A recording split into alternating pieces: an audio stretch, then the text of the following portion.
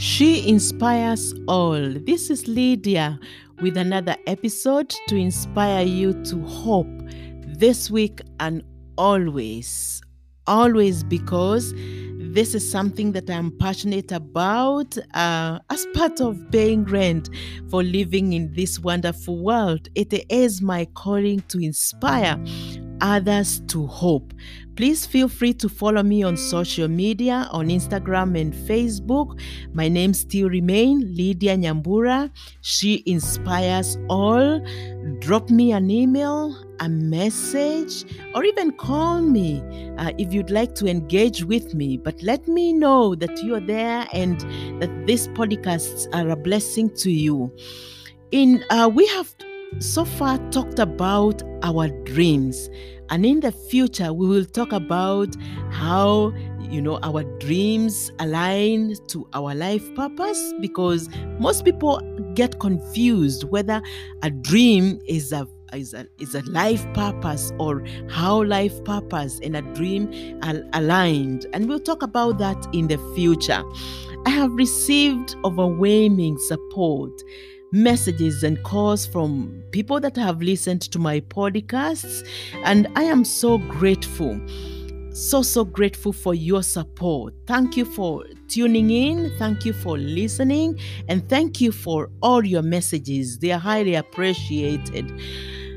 Well, as I interacted with people and as some of them called me, I learned that some people vividly know what their dreams are or was when they were growing up, or when they were young, or what it is right now. Others have no idea at all whether their dream exists at all, or whether there's a purpose for their lives. They're just living on autopilot.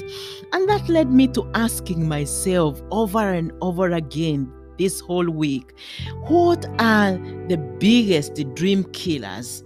Because you either have a dream killer or a dream builder, a life builder or a killer on the other hand. And I came up with a few, and I would like to share with you. And if you have more, please feel free to drop me an email, to drop me a message, and we can discuss them during my next pod episode. One of the biggest dream killers for me is fear of failure. Not taking action because you fear to fail. And I know most of us are culprits to this. We fear taking steps. We fear taking action because we are afraid. We do not want to fail. We ask ourselves, what will happen if I fail? People will laugh at me. I'll be labeled. There will be this or the other because I have failed. And yet we forget it is through failure that we learn. There's something.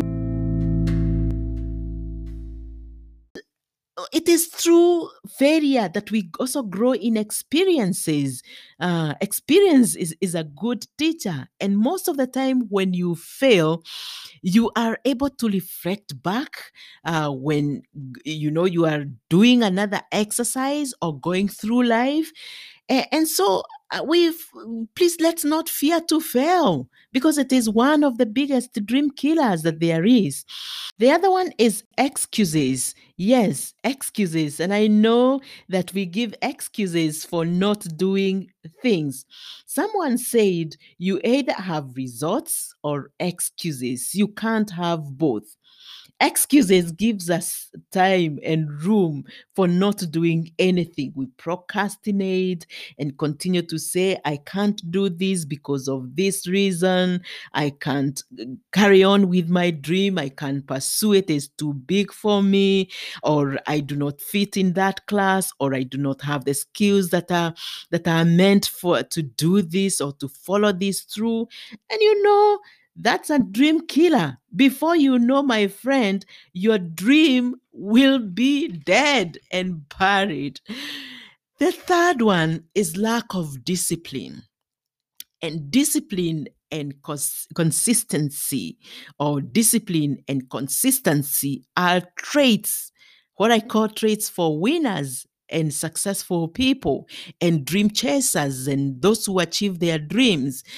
It is being committed to your dreams and your goals, and every single day making this dream that you have, this passion that you have, this dream that you grew up with, or this dream that God gave you, to making it more important than anything that is insignificant that can hold you back or that can kill it. My daughter Favor is one good example of discipline and a very consistent person. A few years ago, she was obese. Like when we relocated here to the UK, she was obese. She was 75, 80, 82 kilos. And I remember when we went for her assessment, and the GP said, your daughter is obese and we need to put her into a program. And they had to get blood for blood tests because she has autism and other special needs. So they needed to be accurate on the treatment or the plan that they would put her on. And after a few trials, they couldn't get the blood veins, and she was sent to the main hospital. But when we came back home, she told me, "Mommy, I will work on this weight." Doctor said you have to get blood tests because of lifestyle diseases that you are very prone to because of your weight. But she told me, "Mommy, I will work on this weight." And what she did was to get a Fitbit to track her steps and for her exercises, but also chose to be vegetarian. And now Favor weighs, I think, about 49 or 45 kilos. She has cut her weight into like a half of it. It is all gone. Our community here know her as that girl who walks for hours because it doesn't matter what season it is, whether it is snowing or raining, Favor has to go for her walks. And for me, she is so disciplined, and that is why she's been able to achieve her weight. And there are many times I ask myself, how many times am I not disciplined in following through my dreams, or those dreams that I am passionate about, or the things that I'm even passionate about, or that thing that was planted in me when I was brought to this world. The fourth one for me is toxic influencers, or what I call the drainers or dream killers. They might be family or friends or community that we interact with. And, sometimes they might mean well, but it doesn't mean that they always mean well for us.